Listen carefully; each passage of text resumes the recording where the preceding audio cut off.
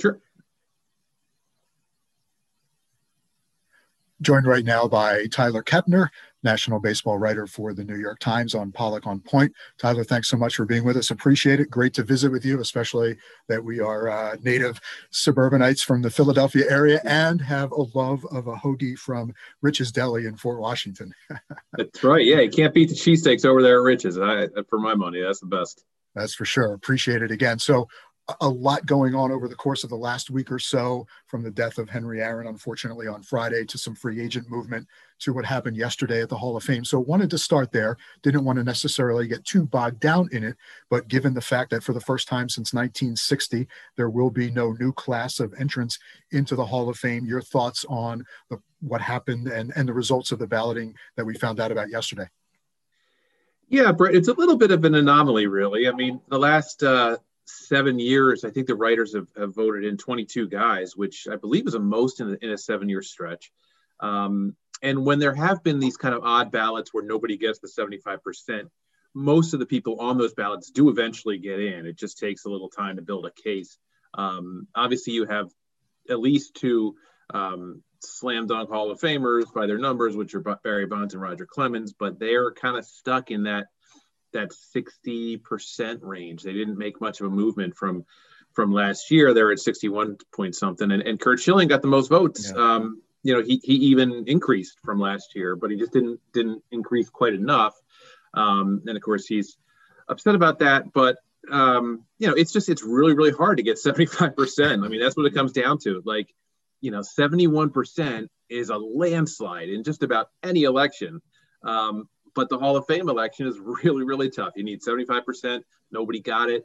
I guess in a quirk of the pandemic, we will still have people to induct this year because Derek Jeter and Larry Walker and Ted Simmons didn't have their day last year. So they'll have it this year. But 2021 will officially go down as an empty year for new inductees. And you mentioned Curt Schilling, and that's a really interesting case. He got very close. I think he's 16 votes shy of the requisite 75% that you mentioned. There's been some pushback, I guess, on some of his comments recently about what happened in Washington. And now he's saying that he wants to remove himself from the ballot heading into his final year of eligibility on the ballot. Is that possible, feasible? And then given the fact that 14 of the 401 voters did not return any names on their ballot, does that bring up the discussion and maybe further the discussion about should the process be changed? Is there a different way to go about this process? Well, I think there's any number of ways you could change the process if you wanted to, but that's up to the Hall of Fame board. And they really love the consistency of things over the years. And, they believe that most of the time the writers do eventually put in the right guys. I don't think there's very many choices the writers have made over the years that you could question.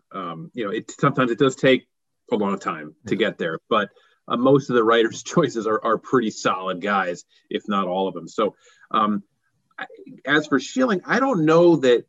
I mean, I guess it's possible. The Hall of Fame board sets the rules, and Jane Forbes Clark, the chairman of the board, said that they'll consider Schilling's request, but I don't think they'll grant it, just because it's just one more year and it would set a bad precedent. And Schilling says he's not going to participate. Well, you don't have to participate where your career is over. I mean, you could, Roy Halladay, God bless him, he had already died by the time he got on the ballot. So there's no participation from the people on the ballot. There's just a name that's up to the writers to check. And I would have voted for Schilling a long time ago.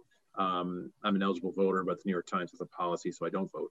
I don't think the rhetoric on social media to me, whatever a guy says, good or bad, it doesn't really matter. If we're going to talk about character too, he won a bunch of character awards and charity awards when he played.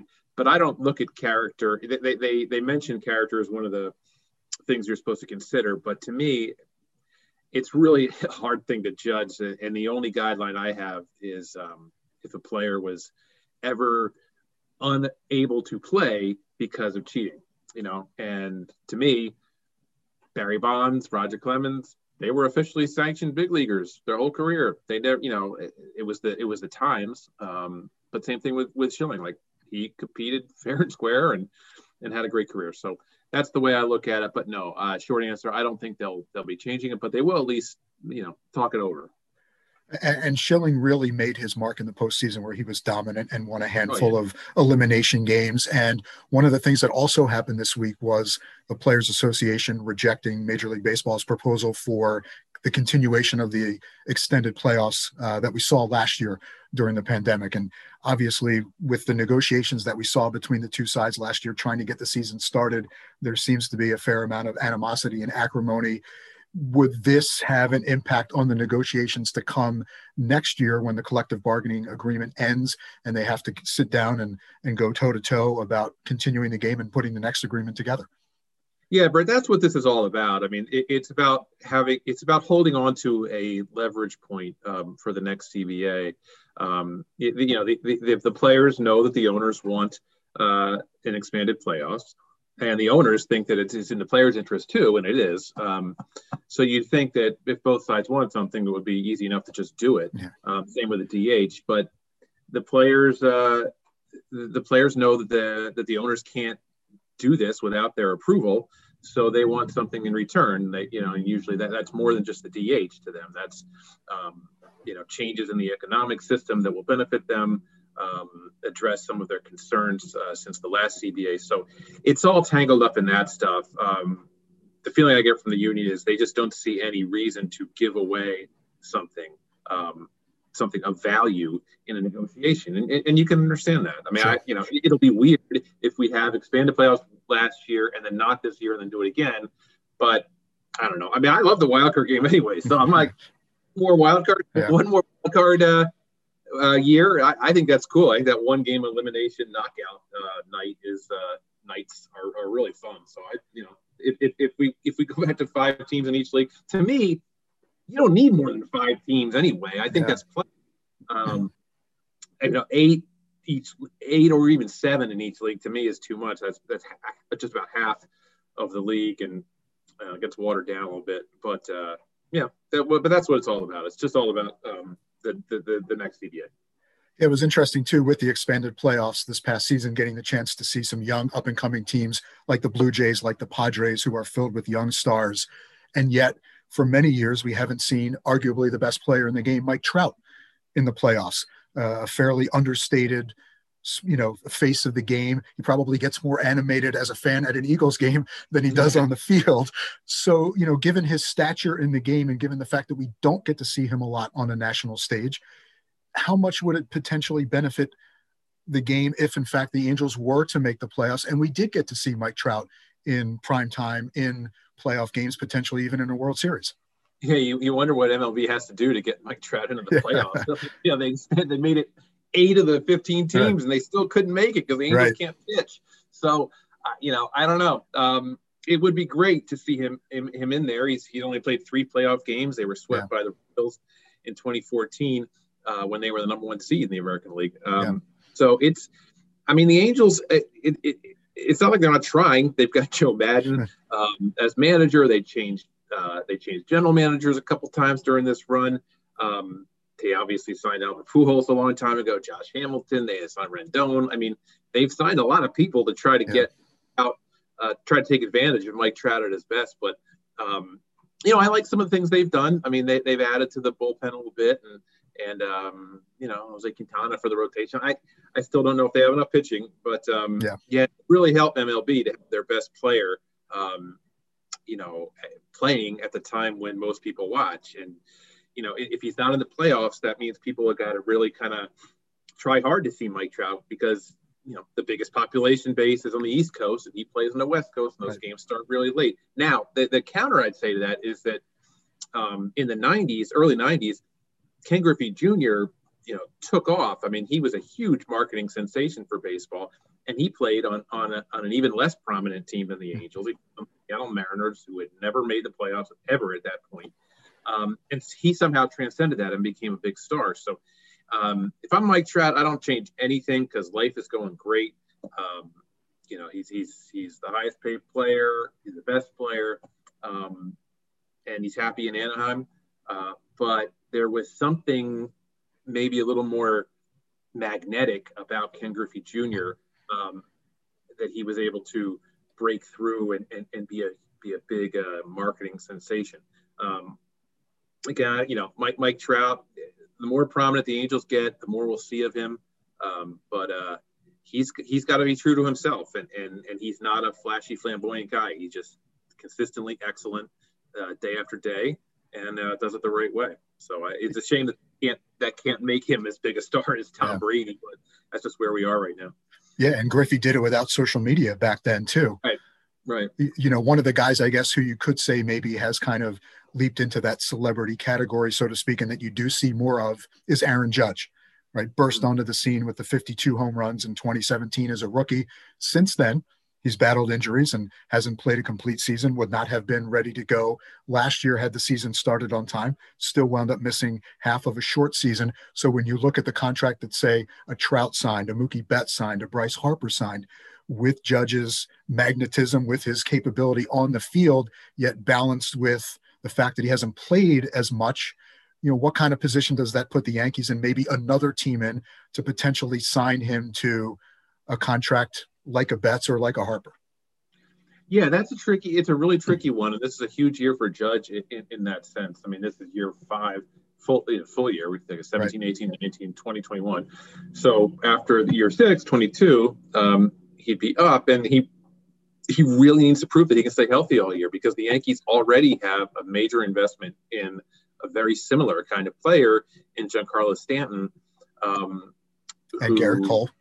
And Garrett Cole, right. These are guys they brought in from outside the organization. Obviously, the Yankees have a ton of money, so they can afford more things than most teams can. But the comparison to Stanton in particular, it's like, I don't know that they can sustain paying that kind of money to two players if those players are not going to be on the field. And we just don't know if Stanton and Judge are built physically to play 150 games a year. There just hasn't been much of a precedent in baseball history for people that size. So it's a good thing when they're healthy, because they're incredibly powerful, great athletes, and terrific players. But you're only helping the team if you can play, and those guys get hurt a lot. So you have to find out if that's a chronic thing or just a couple of blips. I mean, one year, he got hit. I think Judge got hit on the hand or the wrist or something, and that can happen to anybody. But sure. It does seem that these guys have trouble staying on the field, and I would not want to commit 2 mega deals to guys who are prone to injury. Yeah, and continuing to talk about the Yankees, we mentioned Garrett Cole. They just added Corey Kluber, who basically has pitched in only a handful of games over the last 2 years. Jameson Taillon, who basically hasn't pitched at all over the last 2 years. It looks like they're going to lose Tanaka. So looking ahead and saying, if it's a full 162 games or maybe even 130 or 140, do the Yankees and most of the other teams around the game have enough pitching to get through a full season, given the fact that there were only 60 games last year and a lot of guys in the minor leagues didn't get to pitch who might have been able to help last year and or this year? Yeah, I don't know. I mean, I think it looks like they may be trying to kind of reimagine this, because they don't really have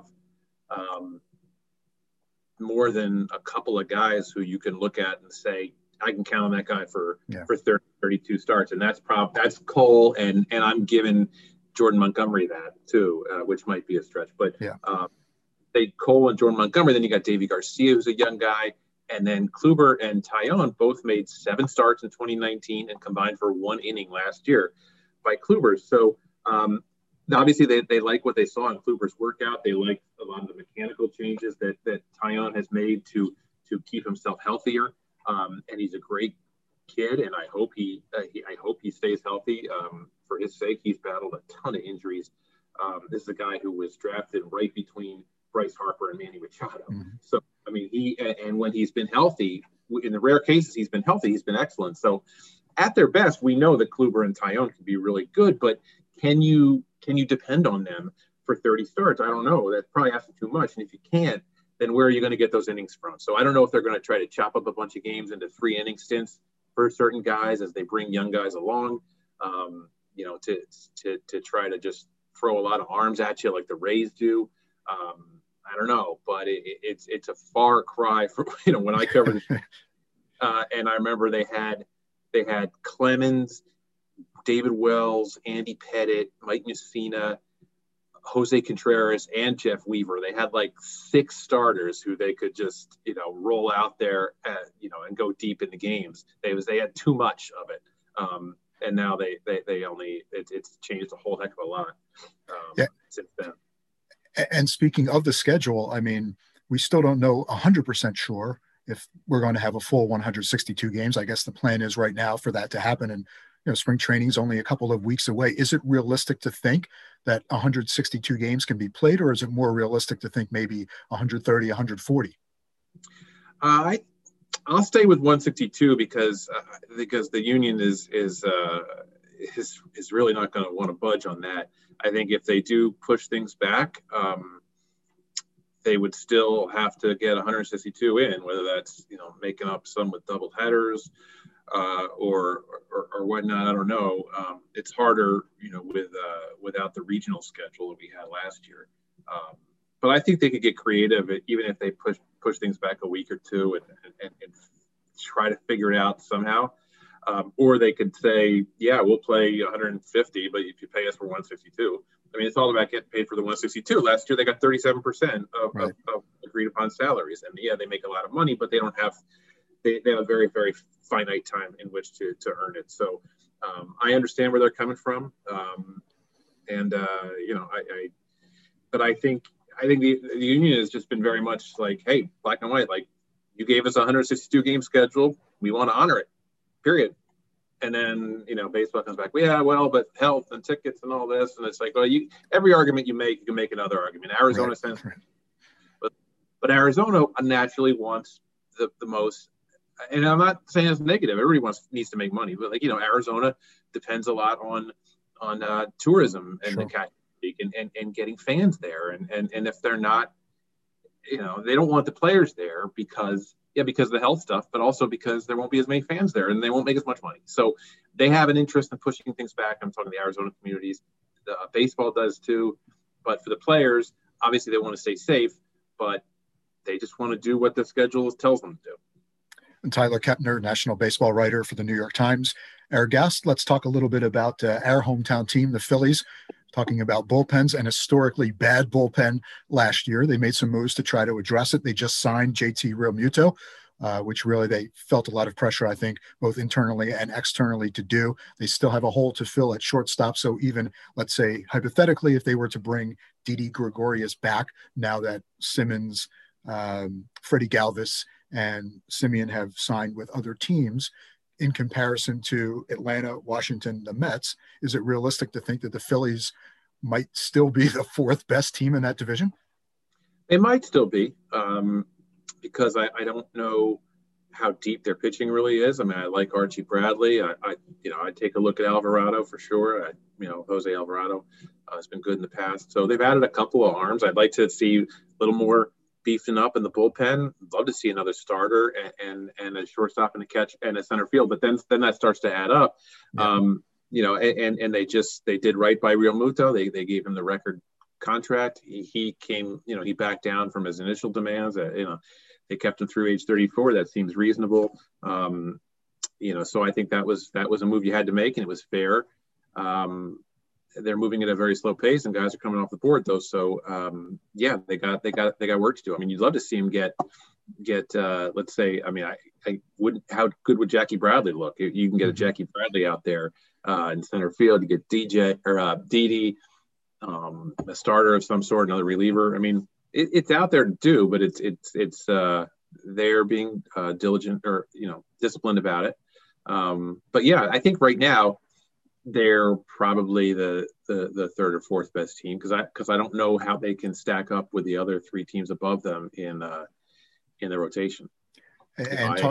Nola, Wheeler, Eflin, Ivan Nova, I guess. Velasquez. I think I'm missing somebody, but I mean, why am I blanking on the great prospect, the kid they brought up last year? Spencer Howard. Howard, yeah, Howard, of course, yeah. So Yeah. I mean, you hope to get them out of him, but it's still, I like their other rotations better at this point. Yeah. And in talking about especially getting the Real Muto deal done, how much of an impact was the hiring of Dave Dombrowski in making that happen? And then moving forward, talking about some of the other needs, some of the other moves maybe that they have to make, how much of an impact will Dombrowski's pedigree and past success have in potentially helping them get back to a championship level? Yeah, Dave knows how to, finish off winners. I mean, he knows how to build a winner. He built it in Detroit. He built it in Florida Marlins, and he's, and what he did in Boston showed that he can take core of players and find the guys to get them over the top. In terms of the Real Muto situation, I mean, obviously it comes down to how much the owner John Middleton was willing to spend, but Dave knows how to close a deal, and he knows how to spend an owner's money. And sure. So yeah, I mean, he's done that. That's his track record. So Dave's a direct guy. Like, he usually goes after what he wants and gets it. When he's willing to, I mean, he's willing to trade too. I mean, the Phillies, they don't have as deep a system maybe as the Red Sox did at that time, but I still think he's got some more moves to go, and I think he's certainly the right guy. He was a great choice. It reminded me a little bit of when Pat Gillick was out there. If Pat Gillick wants to be the GM of your team, you hire Pat Gillick. So, end of story. And it's same with Dave Dombrowski. Like, if you can get Dave Dombrowski, he's your guy. And he was the best, by far the best qualified guy out there, and they got him. Yeah, and it looked like maybe after Theo Epstein had stepped down that the Phillies could be a landing spot for him, but he decided to take the year off. So with Theo potentially coming back to the game at some point, is there another natural landing spot for him, another place where he can do what he did with the Cubs and the Red Sox? I don't know. I mean, Theo can write his own ticket because he's so smart and accomplished already, and he has been well paid. I don't think it's like he's got to go somewhere to eat. So I don't know exactly where. I mean, Theo has such a such an active mind. He can help out in whatever area he wants. I'm curious to see how much he helps out and what his role really is with the commissioner's office. What kind of challenge he wants to undertake next.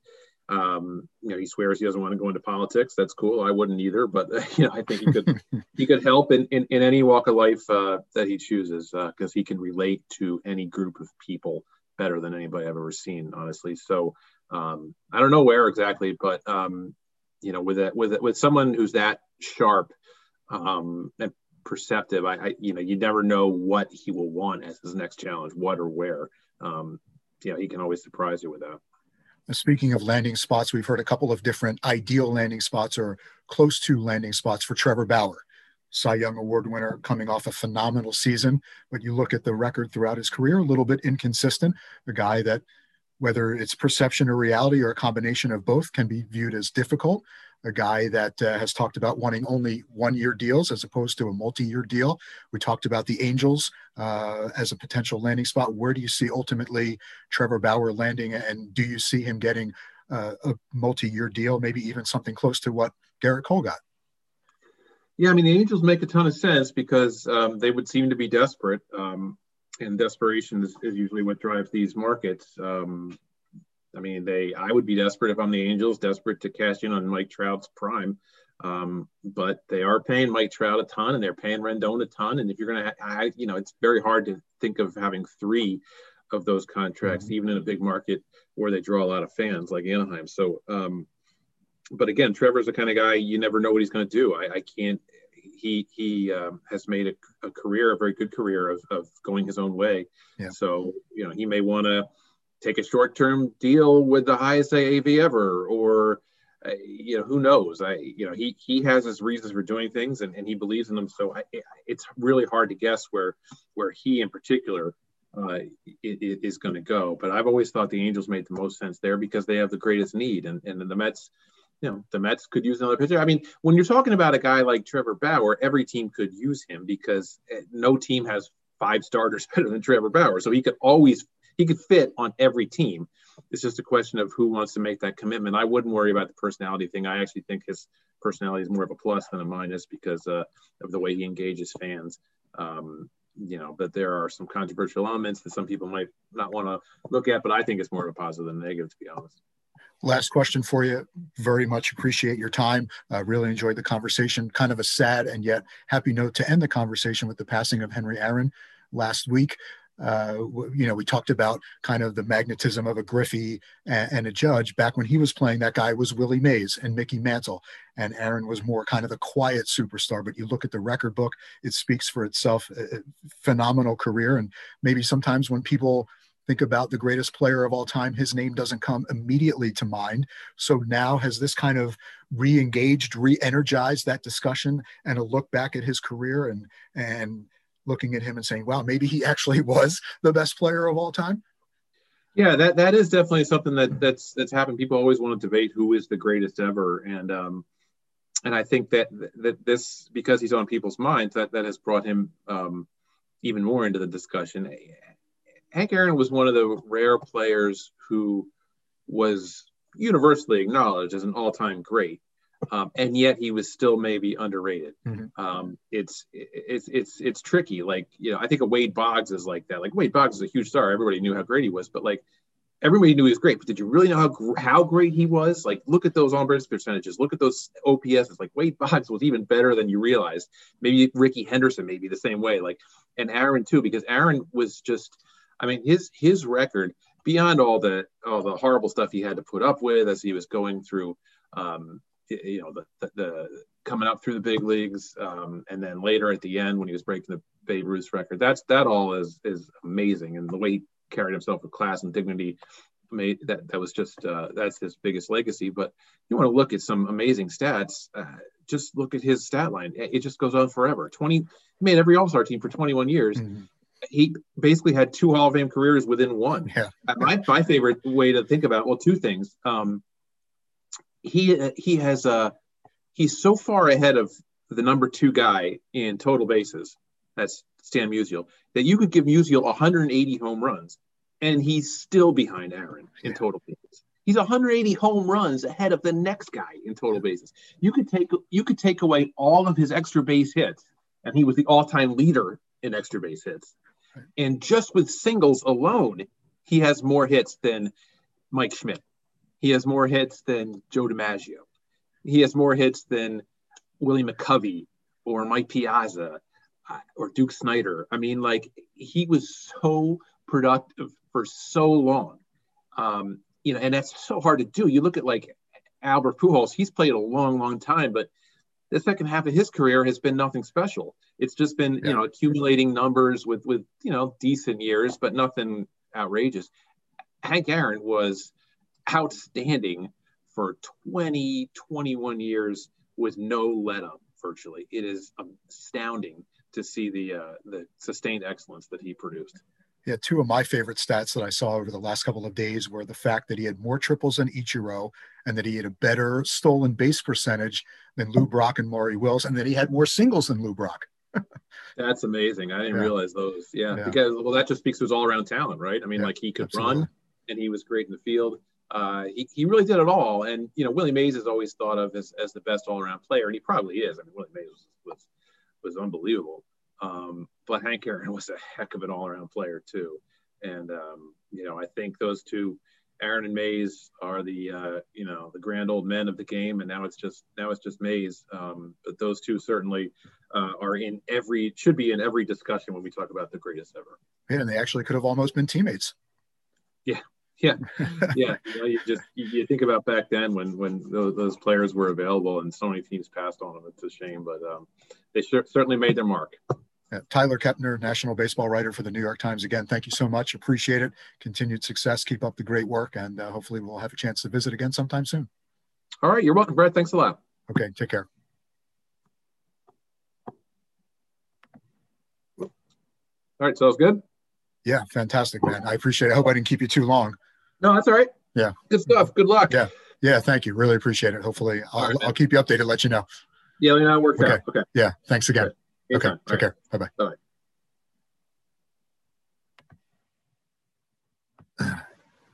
Yeah.